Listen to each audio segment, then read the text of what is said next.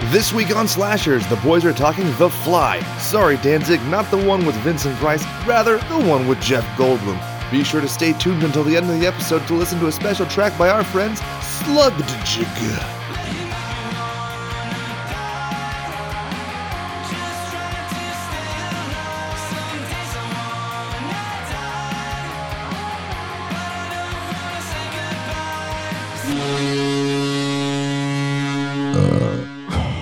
Something went wrong in the lab today. Something very wrong. It's actually one of the taglines for this movie. But the tagline we all know and love. Be afraid. Be very afraid. Be listening to Slashers Podcast. A podcast about movies and more for those who love horror. My name is Jake, and with me, as always, is my, what do we call you? Old cummy boy faithful the other. Remember that time? There's a Spudum joke. I don't know what you're talking about. I edited these episodes, so I know it happened. It was multiple times I've listened to it.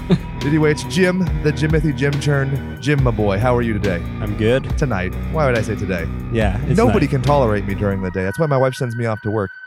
Anyway, to his left, my right, Chad, producer Chad. Why, hello. How's it going, bud? You know, I'm here. You know what really makes me sad? I gotta say, I wish that Herb Alpert and the Tijuana Brass just had tweaked one of their famous song titles just a little bit, because there's no lyrics in it. So the title is kind of anecdotal. But have you ever heard Spanish Flea? If it was a Spanish Fly, I could do it for this episode, but I can't. So it's a waste. For those of you who haven't figured it out yet, based on the title of the episode, the tagline of the episode, and my very cryptic reference to a song that's 50 years old, we're doing The Fly from 1986. Chad, you've seen this movie 1,000 times. Yes, I love this movie. Jim, have you seen this movie 1,000 times? I've seen it once. Twice now. Nice. This is the first movie in doing the show where I was actually super excited to watch a movie that I'd already seen. Yes. You know, we've done some where I hadn't seen it before, like Bad Taste or whatever, and it was an exciting event. But this is one where I was like, oh, I'm like giddy because I hadn't seen it in so long and I wanted to think. And it so holds up, man. It is so good. I enjoy it. There's not a lot of fluff in it. It's very like, here are the characters. She's dysfunctional, bad guy. I mean, it's good. It's just like clean. It's a rapid pace, too. Yeah. I mean, he's already turning into a fly less than an hour into the movie. I know. It's rad, right? Yeah. One quick thing. This kind of has that like Ex Machina kind of vibe to it. Like I could totally see if they did a remake, Oscar Isaac being Jeff Goldblum. That'd be yeah. so That'd be damn cool. good. This movie, it's so timeless that when I'm watching it now, I'm like, it's not that it would be done differently. It's just that you'd swap them out, you know? Right. With modern technology, be a little interesting. Yeah. Not even modern, because you can now make technology look far more advanced, unlike this movie. Yeah, there's a quaintness to it that I like, Yeah. I'll say. But one of the things that, if they ever tried to remake it, of course, they would have to do, computer effects and do what they did with The Thing, the Mary Elizabeth Winstead one, where they have Right. practical effects and they're like, nah, that doesn't hold up. What we need is computer animation that looks outdated in 6 months' time. Yep. Do me a favor. Watch the end scene of Avengers Endgame and then go and watch The Thing from 2012. You'll be like, what the fuck? Did you make this with MS Paint? So, do you know whose idea it was to make the tagline of the film, Be Afraid, Be Very Afraid? No. Originally, it's just a line in the movie. Jim, you lit up. Oh, I was reading your notes. Oh, you son of a bitch. It's Mel Brooks. That's Yeah. right. Producer of The Elephant Man, who did nothing else in his career. Just kidding. I was like, is there another Mel Brooks I don't know? Well, one of the things that's really funny, so if you watch The Fly 2 with Eric Stoltz, his love interest is the princess from Spaceballs, also a Brooks film. So I'm like, little nepotism going on there. But yeah, his son is also into the horror stuff. His son's the one, Max Brooks, who Yes. did World Z or World War Z. World There you War go. Z. Yeah. So shall I get into some bullshit trivia for this? Yes. All right. The original story was by George Langeland, not to be confused with Langolier who eats time, in the June 1957 edition of Playboy magazine.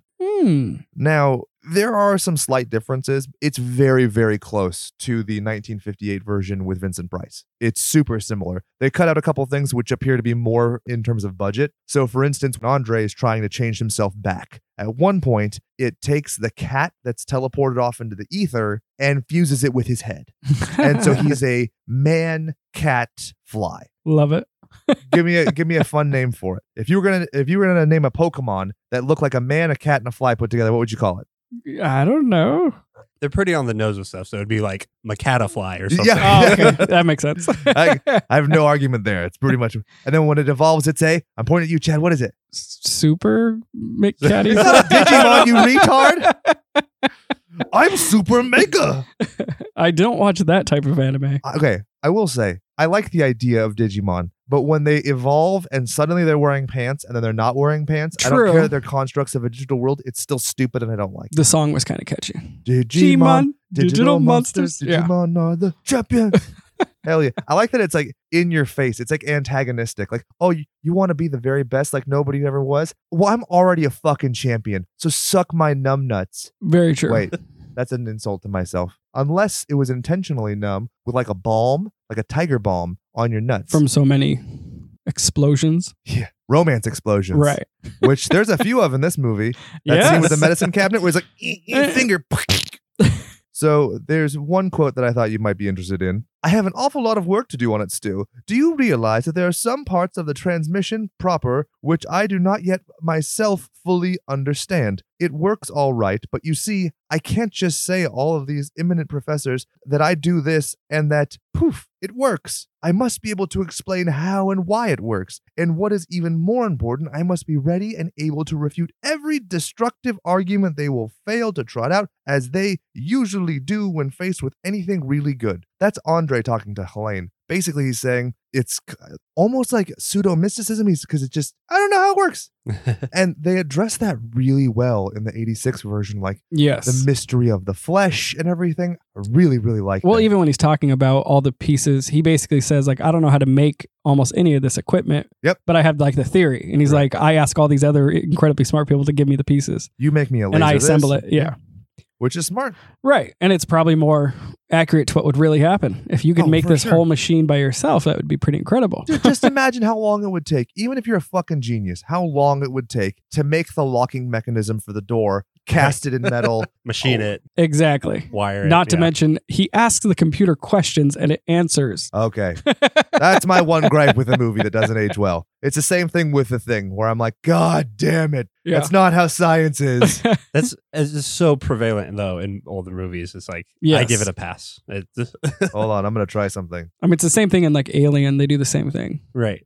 where it's like, Mother, help us. Google, how do I turn myself from not being a fly into just being me again? Dating from a place of self-love, how being yourself changes you. From tinybuddha.com. And this, we're 1,000 years later. This is bullshit. So in the book, Helene commits suicide. She had cyanide tablets that she hid in the seams of her dress, which is kind of interesting. Where did she get those pills? I guess from the lab, they don't really touch on it because it's after the fact. You don't know that, you don't see her die. They're just like, oh yeah, she's dead. Oh, and we found another pill in the seam of her dress. So there was an interesting part where they bury the matchbox. Do you know what was in it? A fly, I suppose. Yes, I had found it earlier this morning. Caught it in a spider's web in the garden. Was it dead? No, not quite. I crushed it between two stones. Its head was white, all white. That's the version that you get in the book. And so like the trade-off with I actually like the ending of the movie better, where it's the detective who's, quote, just as much a killer as Helene. For those of you who don't know, I probably should have started with the start of the movie in the book, which is this, factory. There's a steam-powered hammer, and you see this woman running away from her husband whose head and hand has been crushed, right? You come to find out the reason that it's been crushed is because he had turned partially into a fly, and she was putting him out of his misery and destroying his work so nobody else would make the same mistake. Here he is, Icarus, flying too close to the scholarly sun, right? And so there's a mystery about it. Why would you kill your husband? I can't say that, blah, blah, blah. And lo and behold, that's why. So the human, he gets the fly head and hand. The fly gets the human head and hand. And so that's where, when you hear the high-pitched, help me, it's a reference to the 1958 Fly, which at the very end, they superimpose a man's head and hand onto a terrible fake fly with an adequate spider. One last thing on It's the pretty original. funny. Yeah.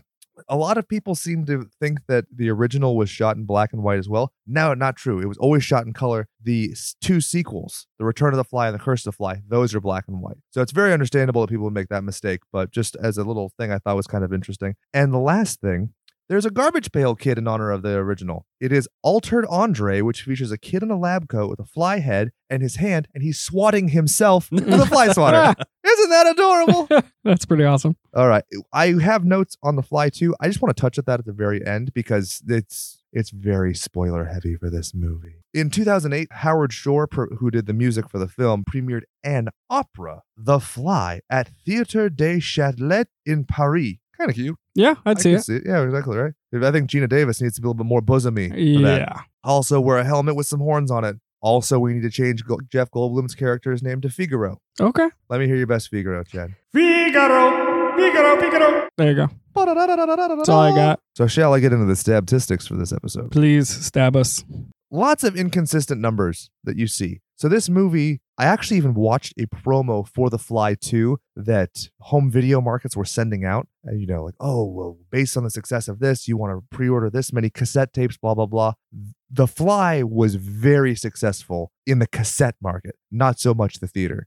One of the things behind an R rating. Right. You always have to factor that in pretty significantly. The budget ranges between $9 and $15 million, which when you think about it is crazy. By today's standards, that's $35 million adjusted for inflation, which when you think of all the practical effects, paying the actors, paying Howard Shore to do the music, that is impressive. Yeah, that's not and bad this at is all. basically because nobody wanted to do this movie except the guy from Blazing Saddles.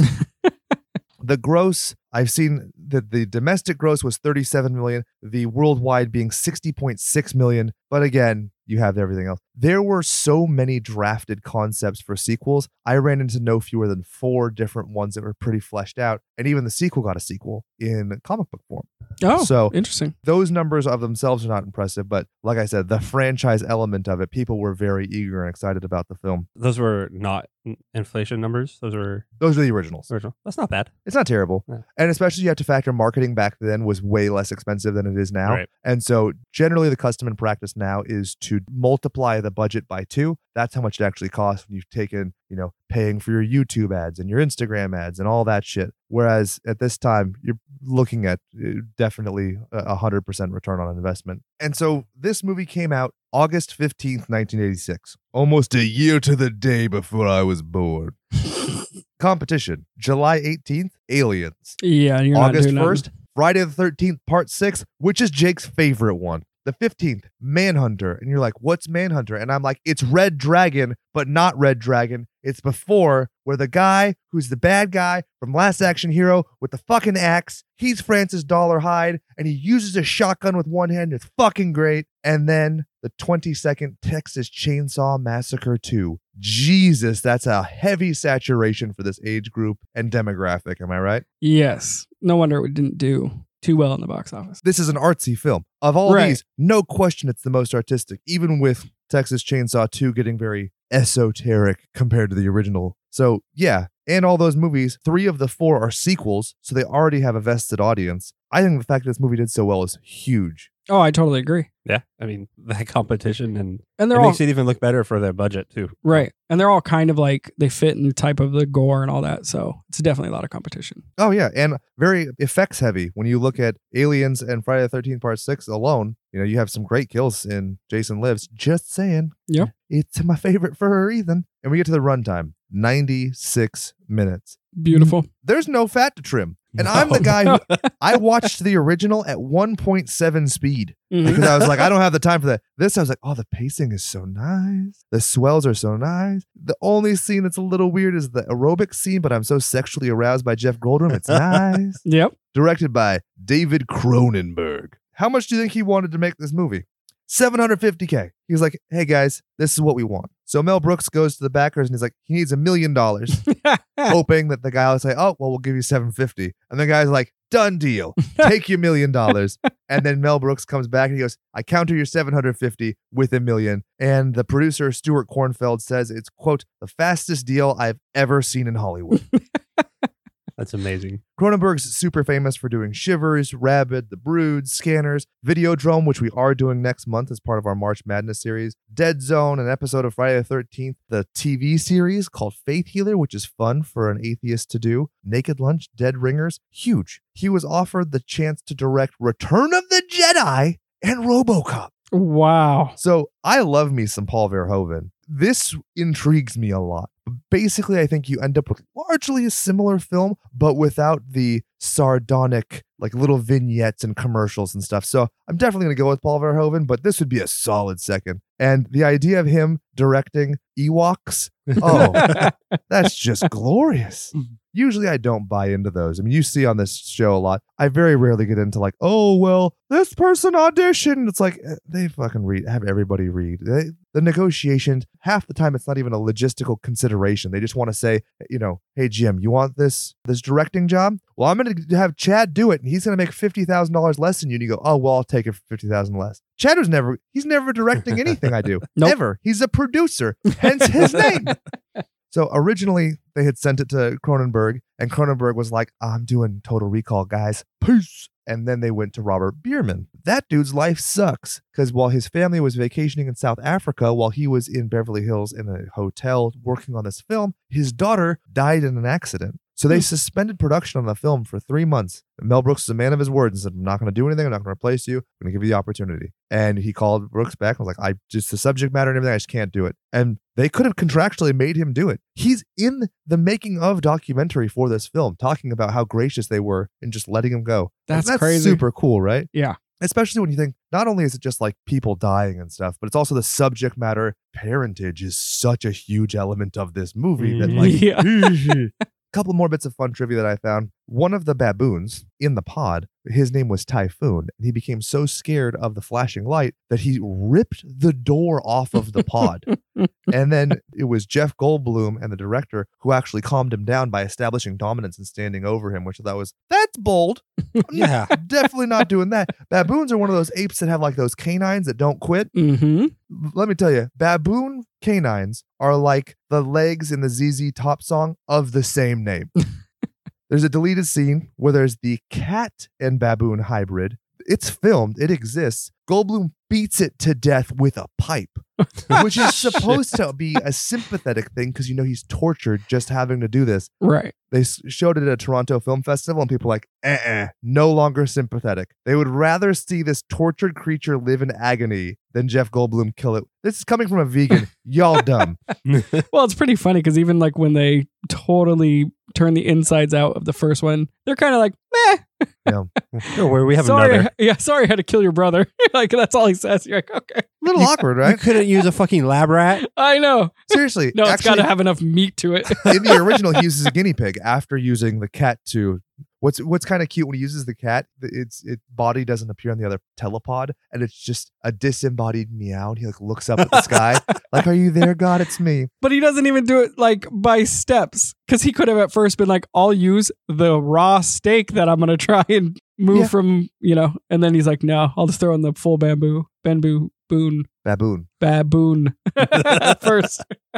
So in the foreword of the book, The Fly at 50, the creation and legacy of a classic science fiction film, the director of the original, Al David Hedison, said that when they announced they were doing this movie, his phone starts going off the chain. People are calling him, "What do you think?" They're trying to create gossip, right? And he was like, "No, cool. Like, I'm happy for him. Good job." He was so gracious with them that they invited him to attend the premiere, which is pretty rad, right? He says afterwards, "It was a great film with a very realistic and quite graphic transformation of a man into a fly. However, with all the technological progress we'd made since 1958, they still hadn't figured out how to save the scientist." He personally went on to nominate Jeff Goldblum for an Academy Award, which I think is just awesome. He says, quote, "That's how good I thought he was in the role of Seth Brundle." Going on, "My final assessment was that the film was right on and it was wonderful. I hadn't expected to like it, but the story was beautifully done. I walked out of the theater with goose flesh. It had almost everything I wanted to do in my 1958 version and couldn't." Yeah, I would totally agree. I mean, even the creature acting he does is great. At one time, he's like so physically imposing. He seems so strong. And then he's all feeble and weak, but you totally feel it just by watching him. And then again, when he's like transforming and the pain, it's like you totally sense all the emotion he goes through. Oh, yeah. Yeah. He does a really great job of evoking sympathy. Yep. And, your frustration. And even when he's being a malignant shit when he goes off with Tawny, you're still like, But you feel like it's animal instinct, not Exactly. just like I'm an ass. Yeah. it's not hedonism. Right. It's a compulsion. Yeah. It's Tiger Woods, Yeah. right? I must reproduce. He was suffering when he was slinging dick into those strippers. It's true. That's actually how he busted his back and knees. You know that, right? He was going raw to the raw From to the raw eating to the ass. raw to the raw dog. So now the script is a whole other can of butt fucking worms. These worms, they be butt fucking. Mm-hmm. So the original draft is Charles Edward Pogue. So the co-producer Kip Oman had the idea to remake The Fly, right? And he goes to Pogue and finds out Pogue, he's represented by the same agent, and knows that Pogue is friends with an executive, David Madden and Joe Wisdom over at Fox. And so he's like, hey, this is perfect. You write it. We'll take it over there. We'll have Fox make it. Fox owns it. So Pogue is like, quote, I wasn't totally convinced I was the guy to do it. So even with the circumstances being as they were, this dude went on to do like Kull the Conqueror. He's not your sci-fi guy, really. Right. So he does it. He makes a draft. They go over. At the time that he agrees to start writing it, he'd never even seen the original film or read it. He was just doing it off of the goodwill of his friend Kip, which how do you end up with a name like Kip? I don't like it. Unless you're like an adventurer a la like Indiana Jones and you're wearing leather all the time, Kip doesn't work for me. One of the things that he was frustrated by when he starts the project is Andre is a passive hero. He can't emote, whether it's in the movie or the book. In the book, it starts with him being dead. In the movie, because of the way that the visual is done, yeah, it starts with him being dead, but you actually get to see him as a character and they add more to it in the movie. So he was already frustrated by that. So initially they do the outline, which is closer to the story, but Stuart Kornfeld, the producer, wanted it to be a longer, more drawn out metamorphosis, which is kind of interesting because in the original, he reveals himself to Helene and he's already a flyhead. In fact, he's hiding it from the very first instance. So you don't get the agony of what's The happening. tension. Right. Yeah. And that's honestly what makes this movie. Exactly. So when he goes to Fox, they're like, all right, fine, fucking go write it. So they write it and they're like, no, we don't want to do this movie. So then Oman negotiates and says, all right, fine. You don't want to make this movie. You don't want to sell us the rights to make the movie ourselves. What about this? What if we go make the movie and you just distribute the movie? That is that's a sophisticated gamble to have already done all this work on their dime because Fox paid him to do the draft of the script. Whatever. They go off to Brooks Film. He had done The Elephant Man. So Mel Brooks he's just dipping his toe into the, ugly people being on film thing. So he has issues with the script. He calls and he's yelling at Pogue. He says that he keeps using the word badinage, which I had to look up. Even with my 10-penny verbiage and lexicon, I had to look it up. It means frivolous. And they come to find out he'd only read the first 10 pages. So Kornfeld is like, hey, how about you read the whole fucking script, you get back to us. Which again, huge gamble when nobody wants to make your movie but the guy who's yelling at you. And then he completely agrees and he's like, oh, this is a great movie. But he still maintains his Mel Brooks charm. In a meeting with Pogue, he said, quote, if I say it's wrong because I'm a genius and I'm always right. Which you gotta love. And so they ended up hiring another writer, Waylon Green, to rewrite it. And his draft is even fucking worse. And then when Cronenberg comes in, he's like, okay, if you want me to do this movie, I want to do a rewrite of the script. And so they rehired Pogue after they fired him. So it goes Pogue, Green, Pogue, Cronenberg. But then Cronenberg goes to bat for this fool and insists that he gets a writing credit, even though all he did was rewrite somebody else's rewritten script. You know what I mean? So he goes to bat and says, I would never have had a fucking film to work on if you hadn't done it, which is very gracious. Yeah. Makes me like David Cronenberg. One quick thing. Pogue did do Psycho 3. If you haven't seen Psycho 3, don't. 4 is the one where it gets weird with the incest. 3 is a fun kind of slasher film. 2 is legitimately good. Incest is best. Haven't you seen Pornhub lately? I plead the fifth. And I believe the term you're looking for is wincest. And so in the original draft, Veronica gets back with Stathis and then is haunted by dreams of giving birth to hatching flies. Oh, Which is also haunting. yeah. Not going to lie. I love the birthing scene. Oh my God. It's so gnar, right? That Yeah. was crazy. in The Fly 2, you actually get to see the birth and what it is. We'll get to that later, Jim. You look like you're Twitter pated with anticipation. One last thing I wanted to touch on as far as the writing process goes. Cronenberg has basically been like, I know you're all transposing this view of HIV and AIDS onto what Jeff Goldblum's character goes through in this movie. Not my intention at all. He was looking at it something like cancer or just the degenerative process of age. It is inevitable. You know, like there's nothing you can do. The way that he's experiencing this pain and everything, and I was like, having had family members who did die of AIDS, I'm like, I think that both are interchangeable. Some of the blotching on his skin and stuff I've seen. What's great is, you know, technically we're not in the AIDS epidemic anymore. You could see that. You could see cancer. What's great about both his portrayal, the costuming, the script, it's timeless. It is just the pain of slow death, right? Yeah. It kind of reminded me of watching Chernobyl and all the like radioactive contamination where the people were just like decaying. That was kind of similar. Disgusting. Yeah. Also. Yeah. Like skin falling off and hair lose. Yeah. It was pretty good. The one thing I watched of it was that, and I was like, oh, Jesus. Yeah. No, it was good. And so kind of talking about his story structure and also HIV, I think one of the reasons he picks cancer and the degenerative process of age is this author, Mark Browning, had pontificated that when Cronenberg does his works, generally he keeps very gray chronologies and he removes as much cultural affectation as he can from it so that it can apply anytime. Like literally, if you change this computer, Jeff Goldblum just looks like a fucking hipster, right? Yeah. If you put like an LCD dual monitor display and maybe you have him driving like a Tesla, it's the same fucking movie. Yeah. Crazy. Which I didn't realize when I was a kid. Because when I was a kid, it was closer to the time. When I'm watching this in the 90s, it was just the 80s. So it was like a hop, skip, and a jump ago. Right. But now that we're 30 plus years in, oh, I'm so old.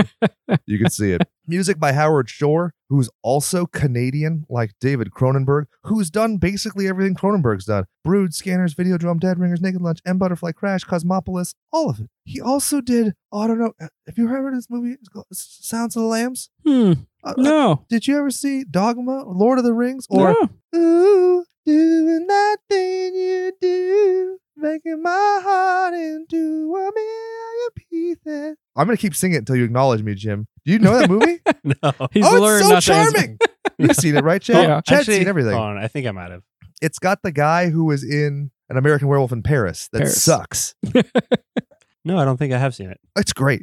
It's a great date night movie. It ends on like a kind of like, I don't know, it's good. I remember being a kid, that was one of the first like somber movie endings that I really, really liked. So when you're done watching Jeff Goldblum lose his ears and ejaculate at his fingertips, why don't you go treat yourself to that thing you Oh, do? Tom Hanks, I'm down. Oh yeah, he plays the producer. Mm-hmm. As in, I wonder what happened to the Oneaters. You'll know what that means soon enough. Makeup by Chris Wallace. What did Chris Wallace do, Jim? You know this. A little film called Gremlins.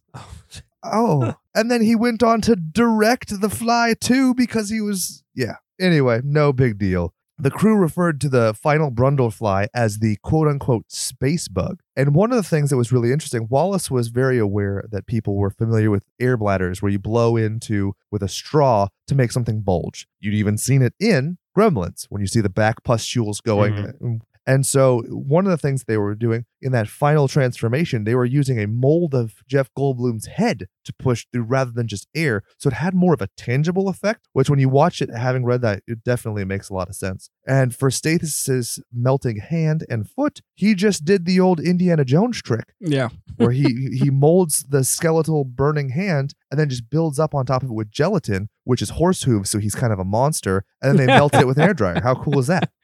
Yeah. You could definitely tell. Like it's in fast forward and it's like, brr, yeah. And so the lamp in Wallace's office is the burnt hand. And then the guy who played Stathis actually got to keep the foot that he keeps in his freezer. Oh, That's kind of fun, isn't yeah. it? Little mementos.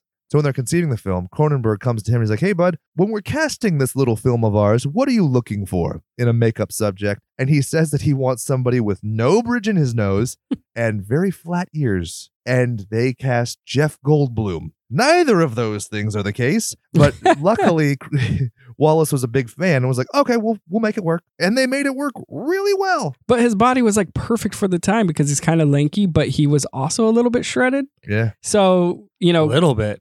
well, Yeah, you know. compared to us, I'm like, the fuck you saying? Mine's underneath all this, but it's there. Well, he was like literally carrying weights onto the set and like pumping to Yeah. get bulked up, which is Jeff Goldblum is rad. But before they have him like integrated with the Fly, he's very like relaxed and he's not trying not to flex that much. It's Christopher Reeves. Yeah. And then as soon as he gets in, he's like, they pump him up. He's like, yeah, it's pretty good. Legitimately, I thought of Christopher Reeve as Clark Kent and as Superman. Yeah. Like it is that staunch a comparison, and he does it so well. But imagine you go from Clark Kent to Superman to Cancer Boy. Yeah. Like, I'm not trying to demean people who've suffered from cancer. I literally just lost 2 grandparents to it in the last month.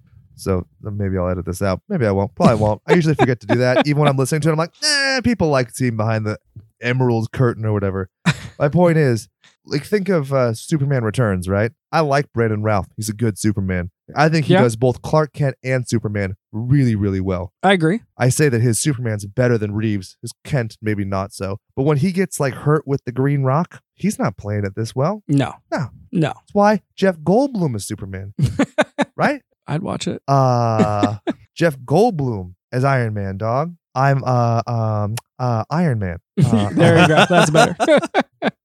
Thank you. Edited by Ron Sanders, who met with Cronenberg one time, and Cronenberg was like, yeah, can you come back in like an hour? I'm busy. So he goes and sees a movie and comes back. Cronenberg's like, hey man, what's up? They talked about motorcycles and car racing for the next 2 hours, and he got the job without even mentioning film. But Cronenberg's such a gearhead that the pods in this film are actually based on engine parts, which is kind of cool. Oh, I It can looks see cool. that, Yeah. So I have rambled for over a half an hour. I had to prove to everybody I was well researched because I very much love this film. So will somebody else start walking us through nicknames? Nicknames? Prick names. Bum, ba-da-bum. All right. Nicknames for Jeff Goldblum. Do you have anything, Jimmy? I was just thinking more of the sexy nerd, which he also plays in Jurassic Park. Nature finds a way. Yeah. Malcolm? Malcolm. Ian Malcolm? I was going to call him Brundlefly. Brundlefly, yeah. but Brundlefly. That's just mine. I like that. What's fun is Cronenberg, when he's doing his rewrite, he changed a lot. One of the key things being names. And so he names Brundle based off of the driver, going again to him being a gearhead, Martin Brundle. What's his son's name in the sequel? Boom! Marty Bo Brundle! Martin. It's Martin. Okay. Yeah. Who plays Martin, by the way? Eric Stoltz. Eric Stoltz, the guy who was the original Marty McFly, which the fact that happened still melts my brain, that they filmed almost an entire movie and this guy.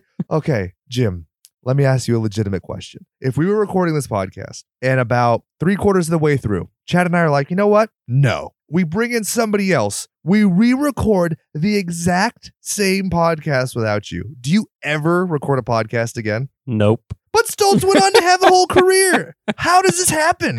It's crazy. There's a deleted scene where a limb popped out of his side as he was exiting the building. Kind of wish that was in so that he starts to become more insectoid. He wrote Vincent Price a letter saying that he hoped that Vince liked his movie as much as he liked his. And Vincent Price went out of his way to say that he did like it, but he did admit that it went, quote, a little too far. Yeah, but that's because he's old. Yeah, exactly. And the last note I have on him, the studio head Larry Gordon thought that casting Goldblum was, quote, a horrible mistake, but it was the filmmaker's mistake to make and let them do it. And then he ends up being iconic. Yeah, that's crazy. What a dick move, though. Yeah. Seriously, right? You guys die on this hill that you don't even know you're standing on. Exactly, right? Also, I'm not even paying for you to make this movie, so what the fuck ever. Yeah, that's crazy. All right, so Gina Davis as Veronica. I wanted to call her a League of Their Own. I was going to call it Dottie. Perfect. There's no crying in baseball. Was that a good Tom Hanks impersonation? No. No. I feel like I did. I feel like I kind of nailed it. I've been watching a lot of Toy Story with the kid lately. I'm pretty sure that's what he sounds like. Did you know that Linda Hamilton was Cronenberg's first choice? No. Remember she did the show Beauty and the Beast with Ron Perlman? Mm-hmm. Typecast. But then she did Terminator. She got to have sex with the guy who'd later play Hicks. Yeah. Hot dog. I just died in your arms tonight. All right. She was actually dating Jeff Goldblum at the time, and she had been helping him run lines. So Goldblum contacted the filmmaker. It's like, hey, as a favor to me, will you let my girlfriend read?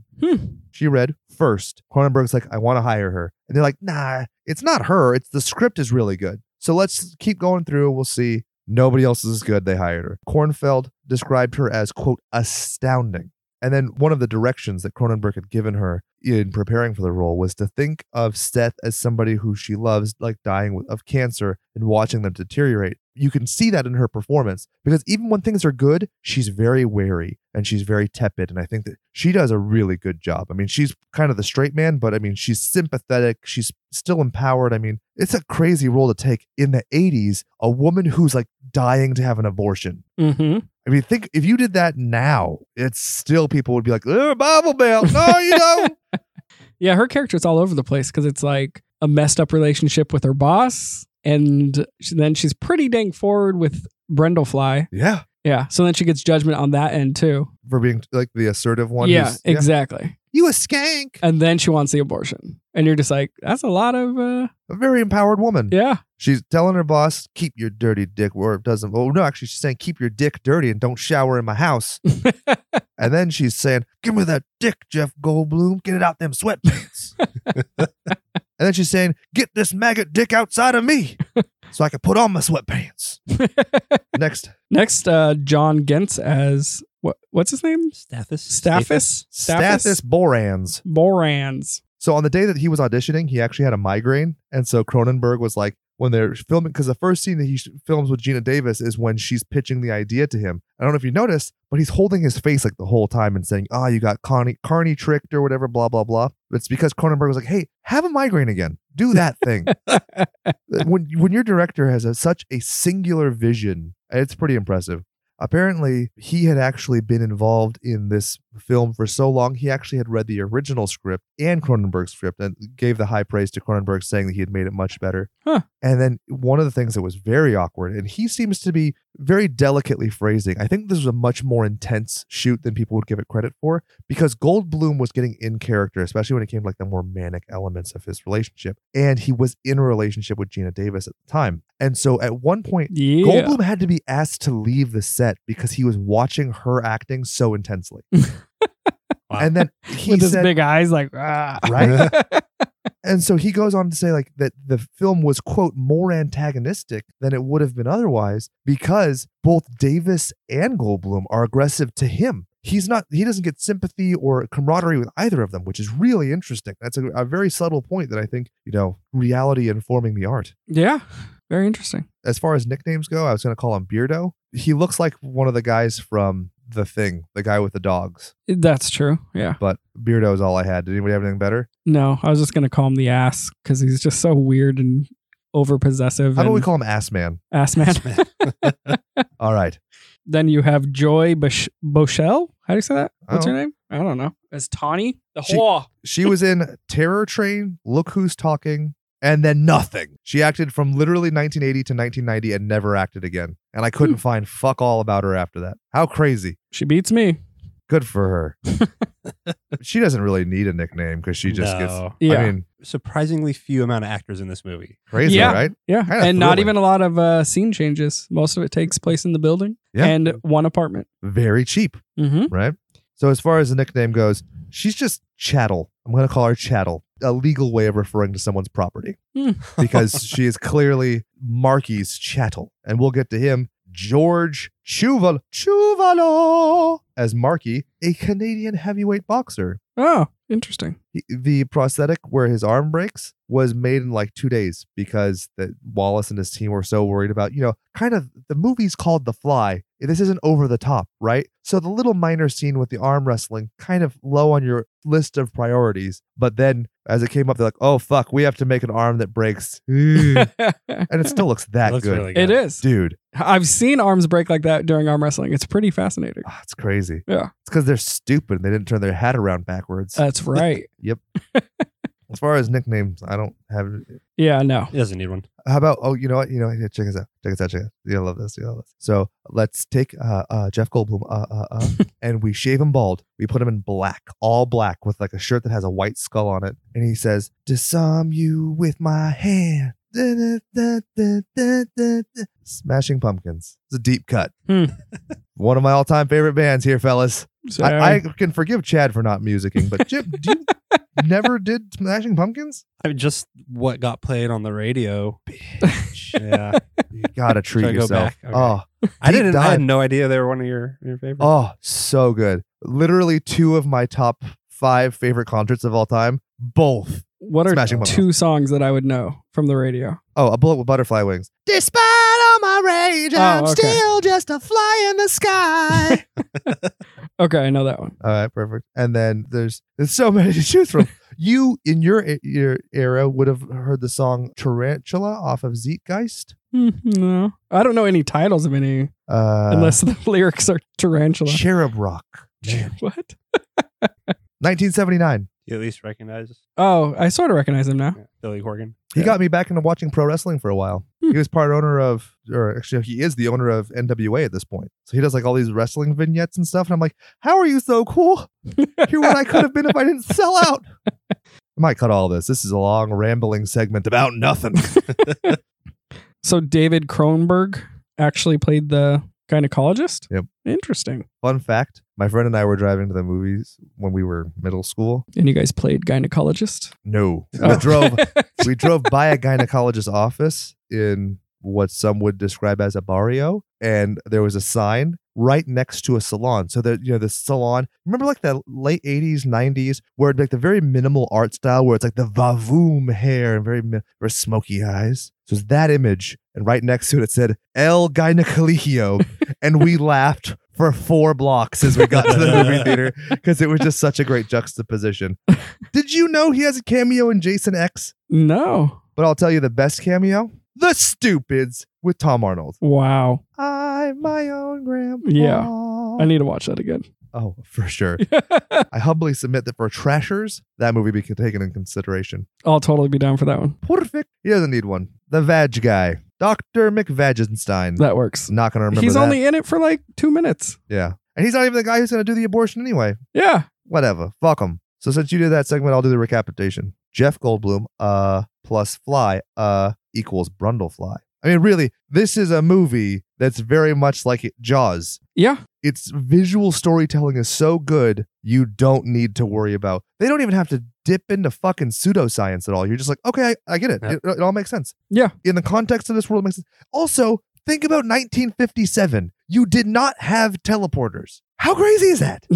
Yeah. This dude's just like, oh yeah, not only are we going to have teleporters, we're also going to use gene splicing. Ah! I agree. Love it. I'm really excited about this one. Sorry. All right, so the movie opens with the credits rolling, and there are a bunch of blurry colors. And if you look closely, it's people walking around. Yep. And it's supposed to represent fly vision, right? I think so. That kind of kaleidoscopic. Yeah, that's what I got from it.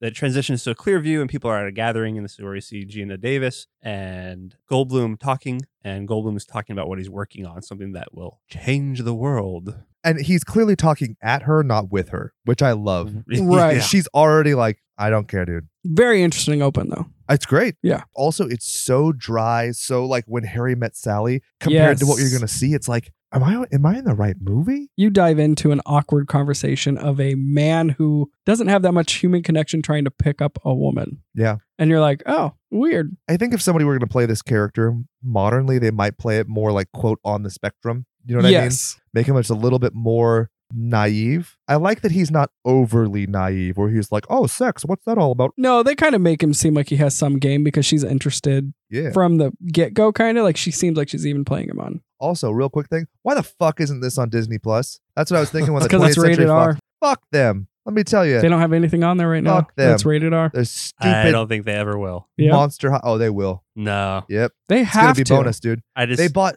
think of all the shit they bought from 20th Century Fox that's rated R. I just could imagine It has to be a separate thing, but they're gonna have to do Disney Plus Max. it. Disney Plus After Dark. Oh. So, oh my God. I just looked at my own notes and I'm so excited for what's coming. Keep going.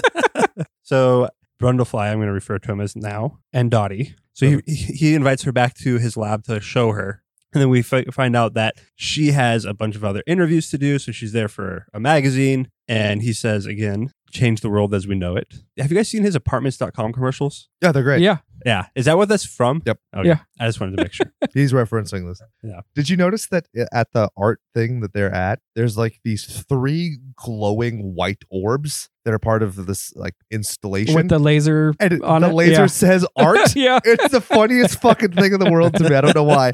I literally laughed out loud while my wife was watching Dracula on Netflix, and she like looks over at me like, "You're watching The Fly. You're not supposed to be laughing right now." To be fair, there is a lot of funny lines. Oh yeah, Yeah. it's good. Next scene is Dottie driving, and Brundlefly is in the car with her, and he's getting sick.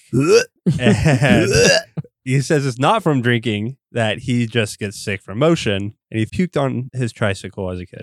Yeah. How sad. It's It's so like the pathetic. weirdest way of being like, oh, I'm going to invent teleportation because I get car sick. I love it though. Or because I get motion sick of Yeah. any kind. Honestly, it reminds me of like Mike Wazowski in Monsters University, where it's like this like cute little insight into this little kid, and you're feeling very sympathetic, and you're rooting for him instantaneously because you Yeah. know like this guy suffered his whole life. So they pull up to the lab. It's a really dumpy building, but they get inside. It's cleaner. Brundlefly sits at the piano and starts to play. And then Dottie kind of gets cold feet about the interview. Have you ever heard Jeff Goldblum's jazz? Yes. Dude's proficient. I'm into it. Mhm. I've also heard Linda Carter sing jazz. She is delightful. National butt fucking treasure. No idea who that is? Nope. Wonder Woman. Oh, okay. She was very nice. She pulled me close to her and we took a picture together. Hmm. I mean, maybe it's because of my rugged good look. Of course it is. Basically, Wonder Woman wanted to sit on my face. Basically. So he fires up the computers, and we see the telepods, and he explains them. They foreshadow because she like looks under the tarp and he's like, that's the old telepod. Yep. Which comes into play later. I love it. Dottie calls them designer phone booths. Which they do. I think they look really cool still. Yeah, No. they do. Hold up hard. Yeah. Because they look dirty too. Like you could easily put these in the background of Event Horizon to be perfect. Yeah. Right. But they look like reinforced. They still look, futuristic. Industrial. You could totally take them and use update all the other technology and keep those the same. Yeah. Yeah. I could totally see Trent Reznor being like, I want to fuck you like an animal in these pods. I don't know if you've ever seen that. That's a reference to industrial. Chad, Oh. that's a type of music. Oh, Yeah. Not just a Interesting. type of revolution. okay. That's the only thing I knew. So he wants to show her how it works. So he asks for a personal item from her, and she gives him a stocking. Yeah, dude. Yeah, this She's is where throwing you game. exactly. She She's like- wants the deed the whole time. She's like, look, you're weird. I don't like being here, but you better fuck me. I can give you a purse. No, I'll take off a stocking. Seriously. All sexy like. Yeah. Or how about this? A pen. You're a journalist. Take out your pen. Brundlefly is talking to the computer to log in, and I love it when he whispers to the computer. yeah, It reminds me so much of Dexter's Laboratory. Teleportation. Omelette du fromage. so the stocking gets zapped in one pod and disappears, and then computer says teleportation successful, and the other telepod has the stocking. And she thinks it's a joke or a gag or whatever A magic trick. But she does start recording. without him knowing. Right. So Yep. she pops the recorder in her pocket, and she's asking him how he does it all by himself, and how, talked about this earlier, how he sends out for other people, sends out the work, and he puts it all together at the end. So he finds out that she was recording, and he gets mad. And that- frantic. Yeah, Yeah. like frantic. Because he does not want her or anything to be put out because it's not ready. And so the next scene is her playing the tape for her editor, Mr. Assman. I'm an ass man. And so she works at Particle Magazine. Particle mag. You don't know they might be giants? There was a Does whatever a particle can. Well, what's it like? You've never okay. I mean, I know this, I've never, it's the Spider-Man song, but no, What? dude. No, it's a, There's yeah. even a Tiny Toon Adventures. Oh That's my what God. I remember. The wrestling one from Tiny Toon Adventures With, is with like Dizzy the best. Duck. Is it Dizzy? What's the duck's name? Yes. With the I don't little know. duck, the protege of Daffy, where he pro wrestles giant Herculoids. Yeah, It's, he's like it's so Universe good. Man versus. Yeah. Hit in the face Yeah. with a frying pan. Yeah, it's great. Do yourself a favor. no After this idea. episode, watch that and then treat yourself to that thing you do. Great double feature. So her editor is being a dick and says she fell for a con man and a trickster. And then she gets a phone call and it's downstairs or whatever, the office. And then Brundlefly comes in and he basically says he just wants to talk to her and this. So they go out for burgers. Yeah. Oh, magic word. Cheeseburgers. Love that. Yeah. He shows up to try and stop them from printing it, and the editor doesn't believe him at all. So it's kind of like Yeah, he doesn't care. it doesn't matter. He dismisses him and says, if you are in the business of making things disappear, I got an assistant editor who I have no use for, which I thought Yeah. that's very dismissive. Mm-hmm. And what's great is, did you know that when Tony Stark is eating cheeseburgers, it's a reference to this? Not true. Just wanted to see if I could hoodwink Jim. And when he squinted at me immediately, I was like, that didn't work. Yeah. Cunning bastard.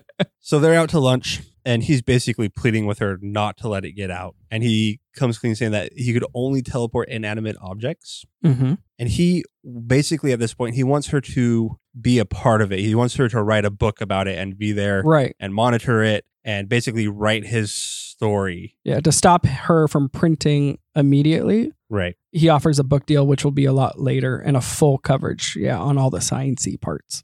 Which I actually really love. Like, it's also kind of a coy way of like getting closer with her. Mhm. So it serves everybody's interest. A, it puts out the immediate fire. B, it aggrandizes him in the long term. But then C, he gets to, slap nuts with her guts. That big, huh? He's not hung like a fly. Yeah. I love the line from the ex-boyfriend in the shopping mall, whatever. She's like, it's big, it's huge. And he's like, what do you mean, his cock or whatever? Oh, yeah. And I'm like, oh, I bet you Jeff Goldblum's hung. For sure. He has a swagger about him where I am absolutely, I am certain of very few things in life, but the fact that his dick is bigger than mine is absolutely certain. So the next scene is Dottie at home. She's coming in, she hears a noise, and she finds Ass Man in the shower. And she's pissed off at him. She flushes the toilet. He gets blasted with hot water. Ow! So he comes out and they're talking about the Brundlefly. He did some research on him. He was inches away from a Nobel Prize in physics. When he was 20.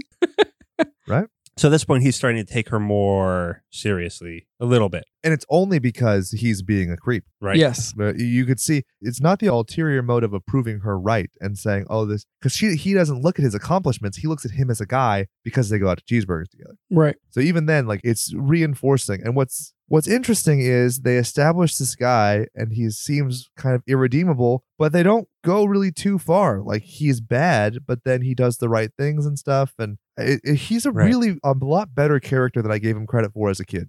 Yeah, it's an interesting character for sure. Like, I don't think even at the end, if she like was with him at the end, it still wouldn't make much sense because he's not like a good guy. He does save her, Yeah. but it's not like, I don't know. But It's it just doesn't seem like he's being romantic. With Exactly. The rest of it. No. And that's the thing that's interesting. I seem to remember him being much more self-serving. the one time I gave him credit was when she is going to get the abortion. She's like screaming and he's like, I think you're in an emotional state. Let's step back, let you have time. That was like the one part where I was like, oh, okay, he maybe cares about her Yeah, rather than being like, do it.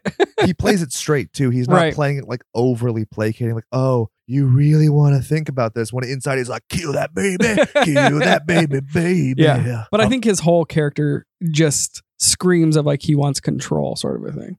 I like that he's, Bearded like you. yes, he does have a nice beard, but he's a gray character that's a lot of times gray characters are like dead center gray. Yeah. And he's like off to the left, like closer to black gray. Yeah. Which makes for a great character in this movie. Yeah. And a great foil because your hero is not a white character. He's not completely without sin. He's not completely without, conflict.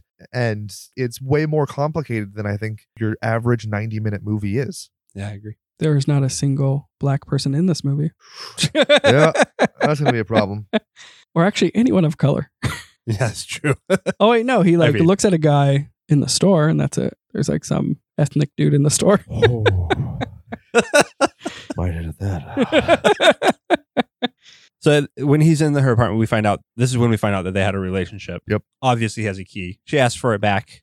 Says he'll keep it for old time's sake. Well, yeah. And that's like you get a total like, what the hell? This guy's Yeah. creepy. And that is truly like the worst that he gets, which I think, obviously him groveling and being antagonistic later on, that's bad. But this is like the most cruel I think he is. Right. Because this isn't like a knee-jerk reaction. This is planned. He's invaded her space. He's being cruel. Yeah, but when he's in the store, it's because he is officially stalking her outside of that too. Yeah, but I'm saying that's more of a knee-jerk reaction, whereas this is planned. This is a Yeah. scheme. This is constructed evil versus that where it's like more impulsive. Heat of the moment. It was the heat of the moment. Telling me what you meant. Hmm. Know that song? I do actually. Okay, I was gonna say, don't lie.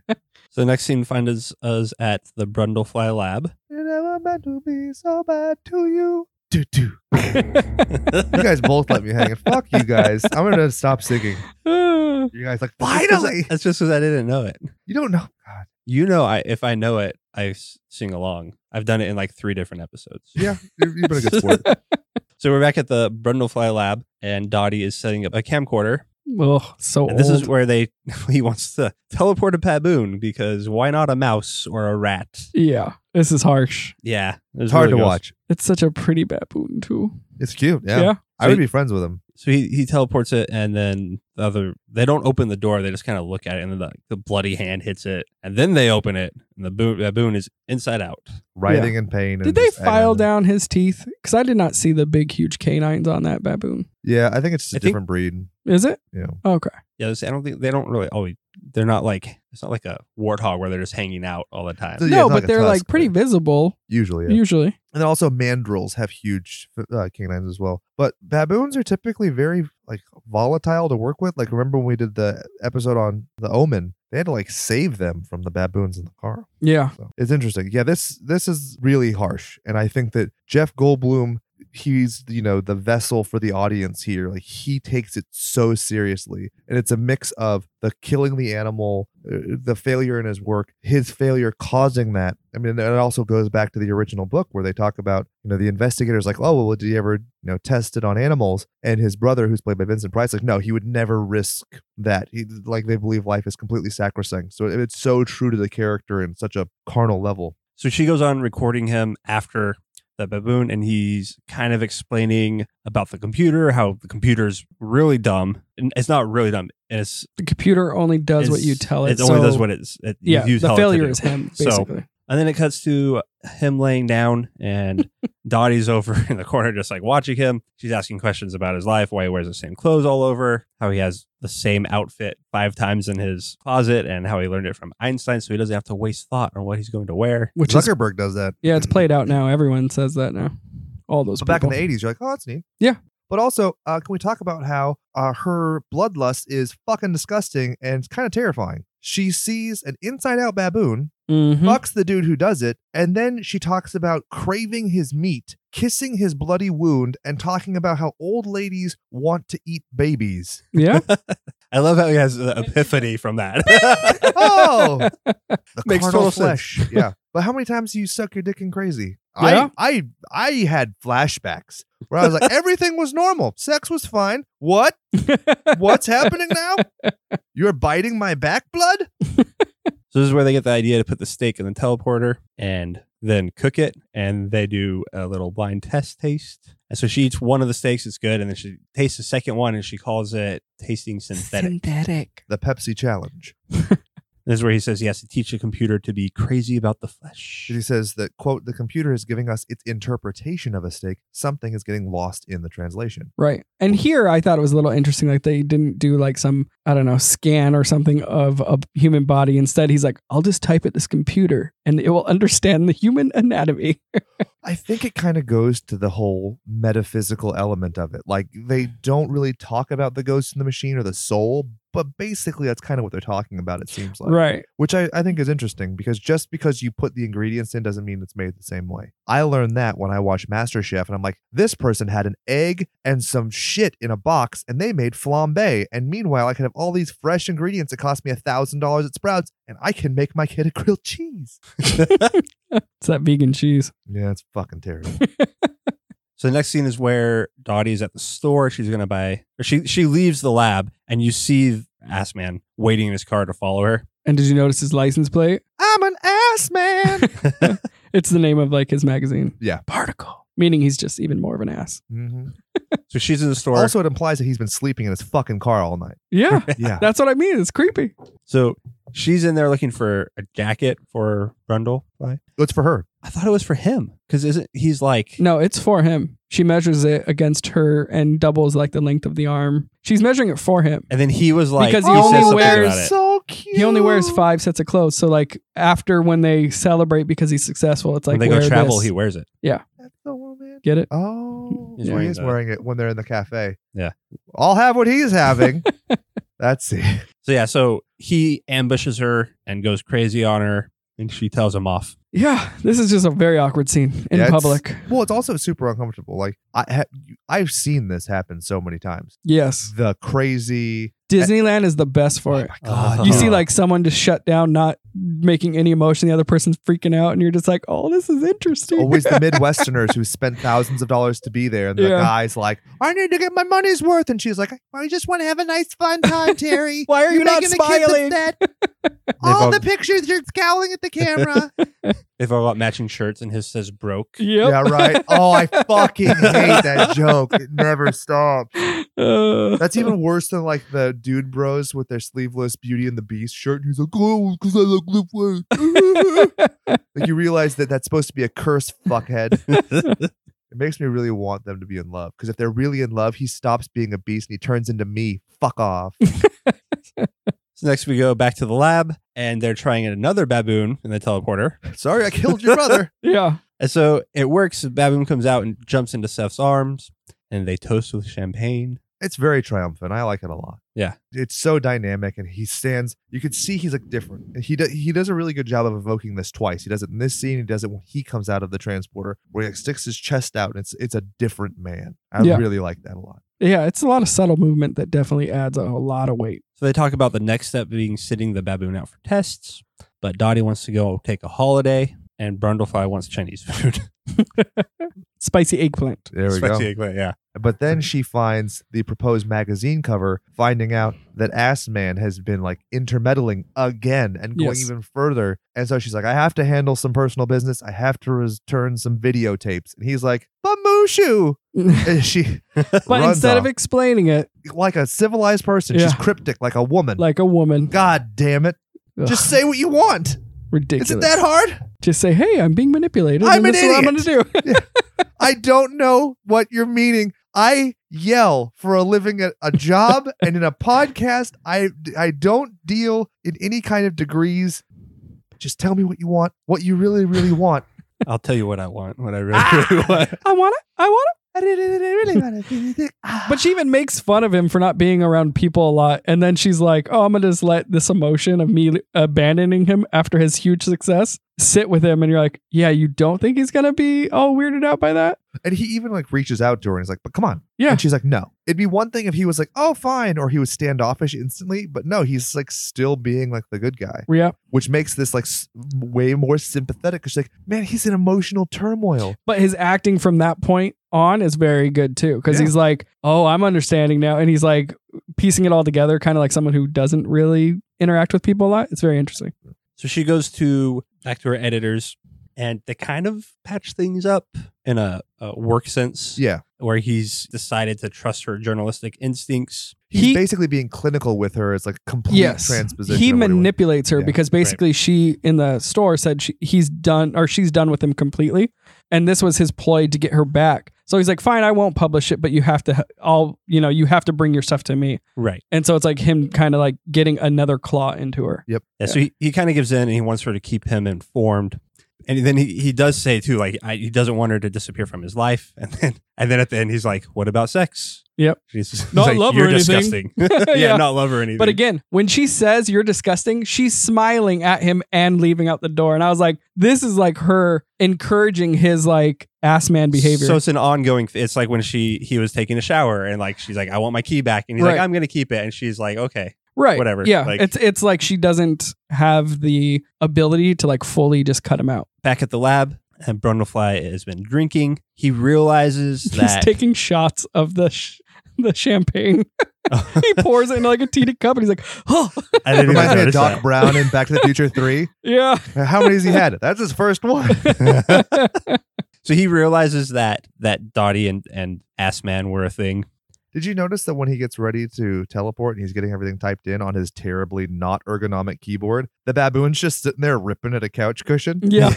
Which I liked because it was like it's cute, but also it like has like this subtext of like savagery to it, Mhm. which applies later on in the movie. I was like, that's interesting. I didn't realize that when I was a dumb child. I realized it when I'm a dumb adult. So he's talking to the baboon, telling him he doesn't mean to kill his brother. And there's a fly flying around, messing with the baboon. And that's when he like looks at him and he's like, oh, you look completely fine. You're acting exactly how a baboon would act. Yeah. And he's like, I'm going to step in the machine. Yeah, so he says, Butt ass naked. Yeah. what are we waiting for? Let's do it. Boots up the computer, turns the camera on. The whole time the fly is buzzing. He gets inside. You see the fly on the inside of the window, and he teleports to the other pod. And then we get a sick ass visual of him coming out of it. Yeah. Looks great. Oh, It's so great. good. Dude, like, and the way he's like posing, it's very subtly. It reminds me so much, and I had never thought of it when watching Spider-Man myself. But in seeing this, I was like, holy shit! Like, if Tobey Maguire didn't base his maneuvers off of Jeff Goldblum in some way, I don't know. When he's like looking in the mirror and he's flexing, he's like, holy shit! It's the same exact thing. It's awesome, That's such a good Yeah. comparison. Yeah. especially with the bug thing too, So at the end of that scene, the baboon goes and jumps into his arms. which is great because it's like. So often in movies, you have this weird, like, spiritual connection with the animal, and they're like, "Oh, something's wrong. I smell it on you." But even the baboon's like, "Oh, this is my guy. Like, we're cool." So Dottie shows up back at the lab, and Brundle flies asleep. He wakes up and he admits that he went through the teleporter and he was drunk and upset. And they kind of talk about her relationship with her editor. And then she runs her hand over his back and feels the hairs coming out of where he had his injury. Yeah, because he had rolled over onto a microchip, which a lot of people take as being foreshadowing that technology would be his undoing. Really, I think it's just so that he would have a wound so that she could touch the fly hairs, but whatever. Do they have sex again right here? Yeah. Yes, they do. Raw to the raw to the raw to the raw to the raw dog. So they fuck and then go to sleep. Yep. And then there's after the post-coital nap, he hears a fly, catches it in his sleep. And I was like, Mr. Miyagi would be so proud of you. Please, somebody superimpose some chopsticks on there. What's great is they specifically rule out that there's another fly. I don't know if you caught that because I don't know if you've read the original or whatever, but he specifically asked what happens to the other fly. Is it out there? He goes, no, it's fully assimilated. Like, you are the one unit now. It's because I was really like, when I first see him catch it, I was like, I expected this little voice like, help me. So Dottie wakes up and sees that he's not there, and she goes and walks around the lab. He's walking around the lab, and this is where he's doing all the crazy acrobatic strength stuff. Let me ask you, this scene or Jurassic Park 2: The Lost World, when his daughter is doing the whole gymnastic balance bars thing with the raptors, which is the better one? This one for sure.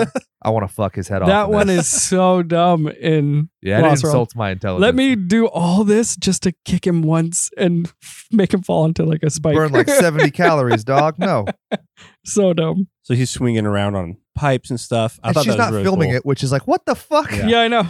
Well, it was like such like a dreamy sequence, like kind of super surreal. Yeah. Yeah. The blue lighting Yeah. and like those weird shafts of light. And then I could see this being a music video. You know what I mean? Yeah. And you see it in him, like he's like, I feel so good right now. And he's just curious about it. It's like he got the best sleep of his life and woke up and you're like, dude, I could do like And I love 10 the push-ups. The justification he comes up with is, oh, it's purifying. Right. Took out all the bullshit. Which I'm like, makes sense a little. totally makes sense. Yeah. Like, all of the toxins were left out and you're a new man. So the next scene is both of them on vacation. They're walking through a market somewhere abroad. I'm not sure.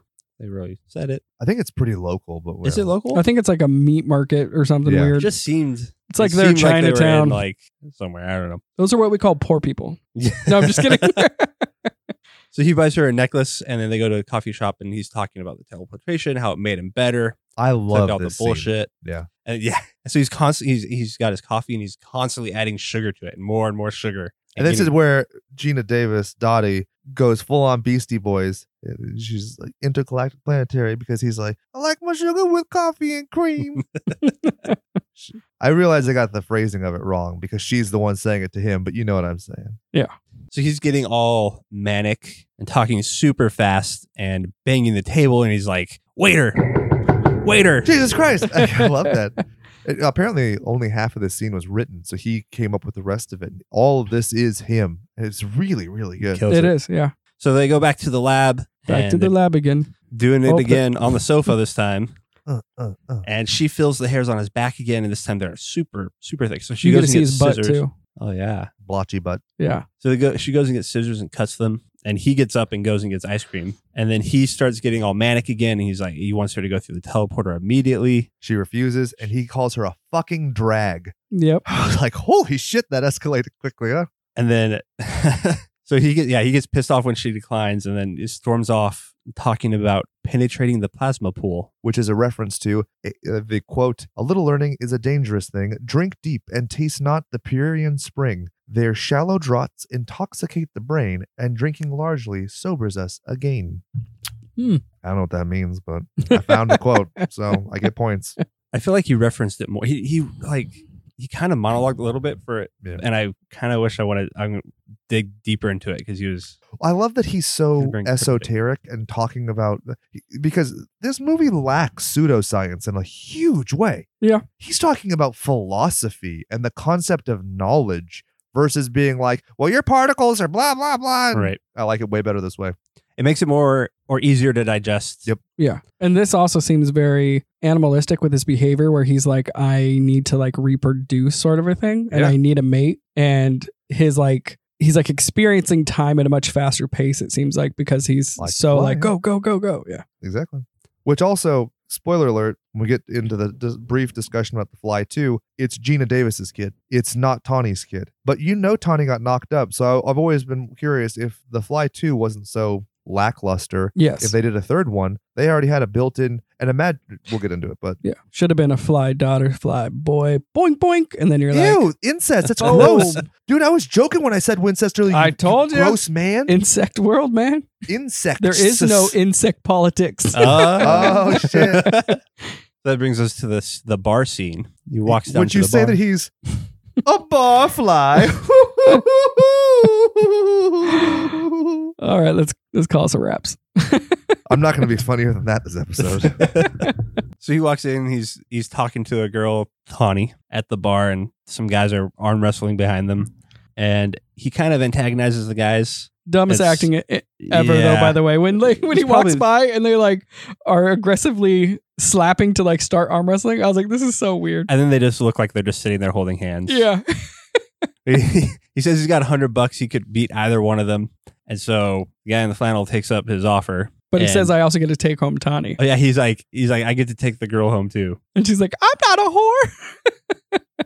But she's like, all right. Actually, the guy, he was like, yeah, okay. He's Yeah. like, don't worry, it's easy $100, Tawny. Kind of creepy. He's commoditizing. Like, her. I It's don't gross. care how confident you are, you're gonna beat someone to be like, hey, you could take my woman home if I lose. Yeah, that's a Nope. nope.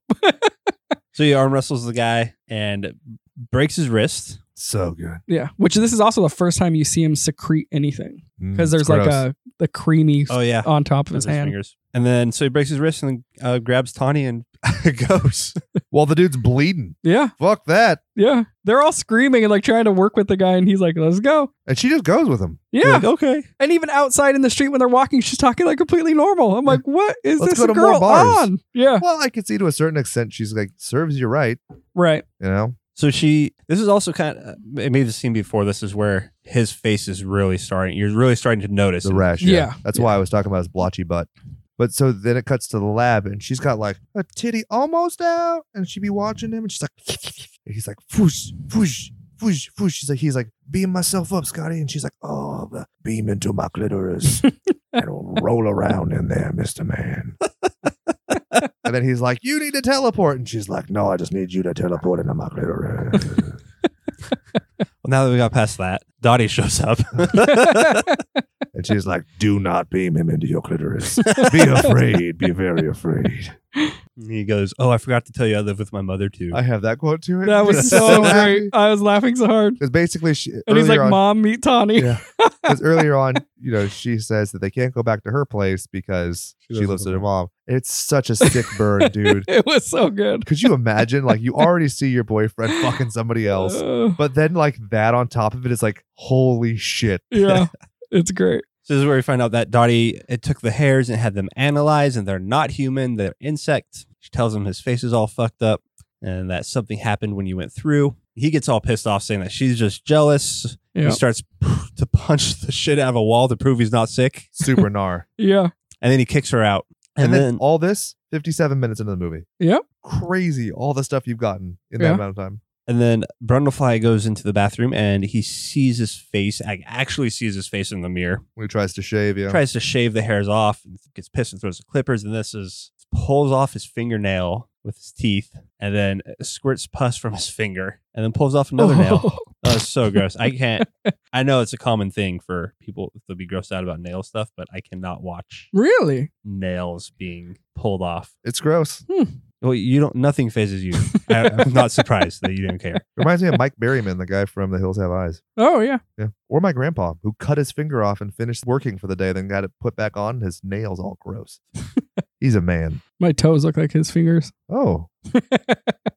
Show you later. So he goes to the computer and he's checking the analysis of his teleportation. Yep. And it says that there was a second element. The first element was Brundle. Second element, it like Unknown. deconstructs it and then reconstructs it, and Right. it comes up as a fly. And so he asks it if second. It's kind of funny, like if then statements for like programming. Yeah, He, like, right. Types it in. Yeah. If second element is fly, what happened to fly? And it said fusion of Brundle and fly at molecular level. So they didn't just combine Assimilation. physically. Yes. It combined their DNA and built something out of that. Correct. Exactly. Yeah. Awesome. So he doesn't call her till 4 weeks later. Yeah, It's a great 4 time weeks jump. out. Yeah. He says that he was afraid to see her, and now he's afraid not to see her. He's gotten so much worse. So please come see me. So she shows up at the lab. The lab is a disaster. It's also a perfect amount of time for her to have a menstrual cycle. Yep. Not to get too reproductive health on you, but it shows whatever. How does Right. that work? I'm just kidding. You see, when a fly and Nature finds a way. nature finds a way. So he comes out with 2 canes, looking all. His face looks like it almost looks melted. Yeah. I love the ups and downs because like he is super strong, then he's like decaying, getting super weak, but then the strength kind of comes back. It's like a cool metamorphosis. it's like a up down up down up down. Yeah. Because it's the pain of change. Right. He says from the nursery, he's like, I know an old lady who swallowed a fly. Perhaps she died. Yeah, Perhaps she that's died. great because she's like, I what? had It's never what's heard wrong? that. My kid's obsessed with that. We have like a whole like play thing for it. Yeah. It's morbid as fuck. Oh, and it that's is. coming from a guy who hosts a show about people dying. I don't know why she swallowed a fly. Perhaps she'll die. She will. So he's talking to her about how a fly got into the transmitter. And then he goes to grab some donuts. Yeah. And you think he's just going to eat them, and he fucking throws up on them. Oh, that's disgusting. I love that part. I laugh every time. Yeah, and then his ear falls off, and then she gives him a hug. And smears the ear. Or what would have Dude, been but if ear. you look at his shirt, there's pus like all yeah. over Oh, it yeah. too, and she still goes in for the hug. So you guys have seen You keep that lady. Yeah. I I can't give my Put a wife ring a on hug it. if I have like a slight sheen of sweat. She's like, don't touch me. Do Like, not. "Oh." But those of you following along, we're currently doing the Slammers, which is an N64 thing where we're taking a bunch of characters from horror, we're pitting them against each other in a video series. You get it. When I made Brundlefly, the first version of it was trying to make him with the shirt, and I was like, I can't make it gross in this N64 video game, so I'm just going to make him naked. Yeah. So Dottie goes back to her editor, and she's talking about how she wants to go back to Brundlefly. She's worried.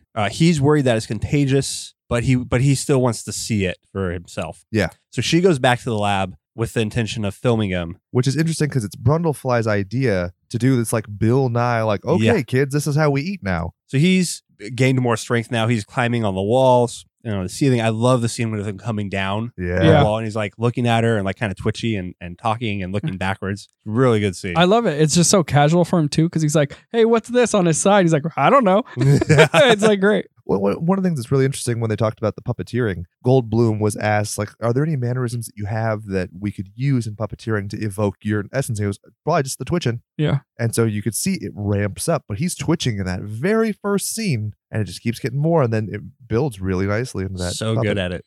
Even so he's climbing the wall. He's like, maybe it's not such a bad disease after all. Yeah. No, it's really bad, dude.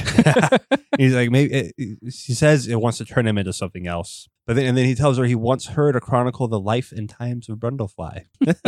So she's recording him, and he explains on film how he has to digest food outside his body before he eats it, and it like zooms out from the filming to it's the TV and the editors watching the video. Yep. Ass man. And it's great because it's just sound effects and his disgust. yeah. And I'm just like, oh, this is great. Yeah, it's Gnar. Like they didn't really need to show it because the video's so poor quality because of the 80s. Yeah. But yeah, his face like reacting to it was really good. He's So- just like, oh, it's so gross. And then she has the birth of the maggot dream. Oh, Yeah, she yeah. comes in crying, pregnant, and he's like, well, let's go to the hospital. At the hospital, she's losing the baby, whatever. They make her push it, pushes out the larva, and she wakes up. It's so gross. And then she immediately like curls into a fetal position, which is again imagery of that like maternal, and it's just And so as this is happening and she's having this torture, Brundlefly has his eureka moment where he's like, okay, I just need to fuse with a pure human subject and I'll be clean. Right. So he goes to the computer and he puts in the Brundlefly program, and he says what he wants it to do, and it says that the computer recommends fusion with one or more human species. And then his teeth start falling out. And he calls his teeth, he says, "You're relics. Yes, you are. Artifacts of a bygone era," and places them in his medicine chest with his ear and other And parts his of the body. dick. Was that? I thought it was. I think it don't is know. because there's no dick on him. It was on the left. And there's a whole bunch of stuff in jars. And you're like, dude, one of those is his dick. It doesn't look as hung as Jeff Goldblum, I'll say that. It looked girthy. And so that's when Dottie shows up and she wants to see him and she's about to tell him that she's pregnant. And then this is where he goes on his insect politics speech and she's just completely confused and she just doesn't even know what to say. The music swells and it's like this really great part. And when she clangs the door as she's leaving, it rattles out like thunder and she runs out into the arms of the ass man, who again isn't being overly affectionate. It's not as though it's just like, oh, come to me and you're my woman now. It's very different to me. And you find out when she's saying, I can't do it, I don't want it in my body, Brundlefly's on the roof. Yeah. But he also knows that she can only lean on him. There's no one else that could experience any of this. Yeah. So like he doesn't care really what happens to her as long as she's with him. Yeah, I think that's fair. Yeah. But also, I mean, she's kind of untouchable at this point with the whole maggot thing. So I think that he's also curious to have this all addressed by a doctor to see if he can put his dick in it without it getting the acid puked on, Yeah. So, like you said, Brundlefly sees him from the roof and hears that she is pregnant and they drive off. I was sad he wasn't perched like a gargoyle. You know what I mean? And I don't mean that just to be like, I think that'd be a very striking visual to show how inhuman he's become. So they go to the doctor in the middle of the night and basically Ass Man says, just like, I need a favor, basically, just do this. Do me a solid and kill this fucking baby, am I right? So he agrees to do it. And she's in the room. She's going to get changed into her gown, and Brundlefly bursts in through the glass wall. Like the Kool-Aid man. I was just about to say, cool, we're friends. Oh, yeah. And he whisks her away and he says that the baby may be all that's left of the real me. Yeah. Right after, in the last scene, he said he was an insect who dreamed he was a man. Yes. This show, I don't take that to be an inconsistency in the writing. I take that to be the devolution into man.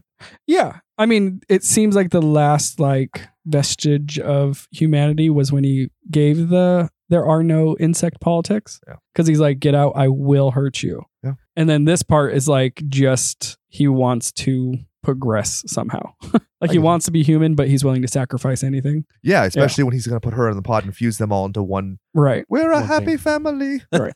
So Ass Man shows up to the lab. And Oh, there's a deleted scene where he goes skeet shooting. So that's why he has a shotgun. It's really Okay. dumb though anyway, because he's like, hey, this guy's dangerous. He broke through a glass window, jumped 3 stories down with the female, and he's like, comes into the lab and then assembles the shotgun. You're like, hey, excuse me? You don't assemble that before walking into the dangerous zone?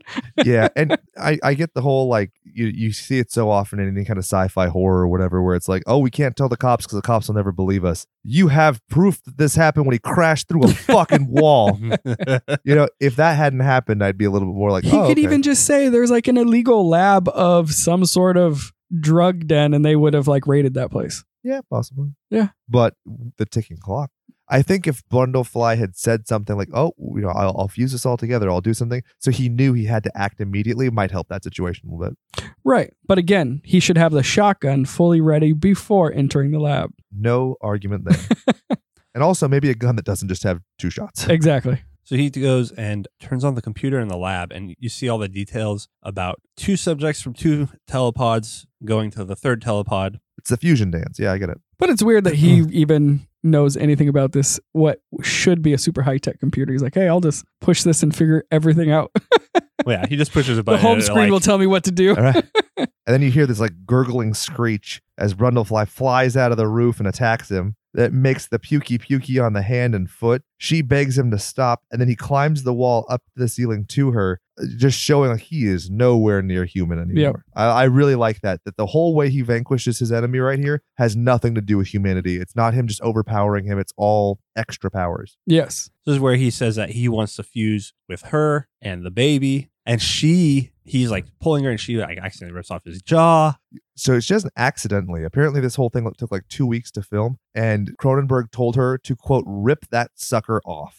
That's awesome. It's pretty gnarly. Yeah, I have to say, it's probably my favorite effect in the whole movie. It's just so gross. Yes. And then he starts rapidly transforming. Yeah, because you see like the skin falls off, and it's almost like in Men in Black when the Edgar suit comes off and it's a giant cockroach. Yep. Because his arm starts showing and everything. I love it. Yeah, it's the super foot fun. like separating and becoming the like fly foot is awesome. Oh yeah. So she gets thrown into one of the pods, and then Assman wakes up and gets the gun as Brundlefly gets into the other pod, and then the Assman shoots the cables going to Dottie's pod. And so Brundlefly sees what's going on and breaks out of the glass from the pod, but he doesn't do it fast enough. He's halfway out and he gets teleported. And I love it because it like destroys, like with the door open, half of like the pod also gets like teleported. It reminds me of Terminator when they're time traveling and it yeah. like shears off the metal. Also, quick thing. Who would you rather fuck who is butt-ass naked and crouched down? Jeff Goldblum, Robert Patrick, Arnold Schwarzenegger? I think I'm going to go Goldblum. Huh. I just want to dominate Arnold, so. That leaves you with Robert. Sorry, bud. All right. He's the most, woman-like T1000. anyway. You're good. I guarantee with that T1000, he can make a nice tight puss for you. Oh, God. But he'll keep the rest of it looking like a cop. We got a new fetish. So he gets fused with the telepod, and then he falls out of the third pod, and he's part fly, he's part metal and tubes. Very Tetsuo the Iron Man. I love that the musculature has like the wires in it. Quick thing, he throws her in fully clothed. So they would have been fused with her Clothes, yeah. Tide Pod clothes. No good. Yeah. But yeah, I really love, the best one is his leg, because you can actually see the wires like flexing in it as it moves. It's super great. So he crawls over to her, and there's some semblance of him left. There's obviously something there, because he grabs the shotgun with his claw and puts it up to his head. She freaks out and doesn't want to do it, and eventually she shoots him in the head. And it explodes. Yep. Like a piñata. I love it. And I love it because it's just like fade to black, done. Yeah. None of this like what happened to the kid? Is she with Assman? None of it. It's just like that's where everything stops. Well, there were originally several different endings that went on beyond it. And that's actually one of the things that they were talking about. Yeah, with one of the producers was talking to Chris Wallace and said, the first thing they're going to see, The Fly designed and created by Chris Wallace, that's going to win you an Academy Award, wins him an Academy Award. So I think it's very deliberate in that capacity too. In one of the alternate endings, she has a dream that she gives birth to the kid and it has butterfly wings. And so it's like a happy ending. There's another one with Butterfly wings. Bullet with butterfly wings. Despite all my rage. Sorry. There's another one where Stathis says that it's his baby. And then there's one where the baby is dead. And absolutely That'd be crazy. a bummer. So should I briefly touch on The Fly 2? Yeah. Yep. Okay. So The Fly 2, basically she gives birth to the kid. Gina Davis doesn't come back because it's just a bit cameo. And she's like, I'm not just going to come back to scream and shit out a kid. Not happening.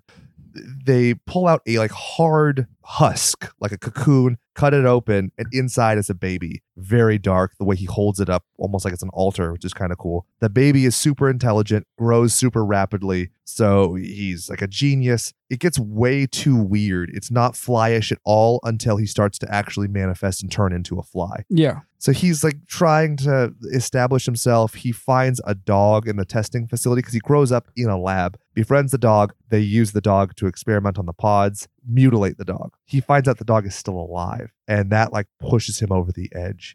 And he ends up having sex with the chick from Spaceballs, and then he finds out he does the same exact thing that his dad wanted to do, where he removes his genetic abnormality by having somebody else take it, basically. Yep. And so the guy who's basically raised him from Bartok, the Industries, he's the one who gets it, and he ends up living in the same painful condition as the guy's dog. That's your poetic justice. There was originally a deleted scene where it was him like in a lake house, and he's all happy and calm and serene, and it's the Spaceballs chick, and she's like, what's up, hunky man love who's 5 years old who I fuck? How you feeling? He says he's feeling much better, and a fly lands on his food. and that was the movie. And then they did a sequel comic where it is a disease, again going back to the original, not done.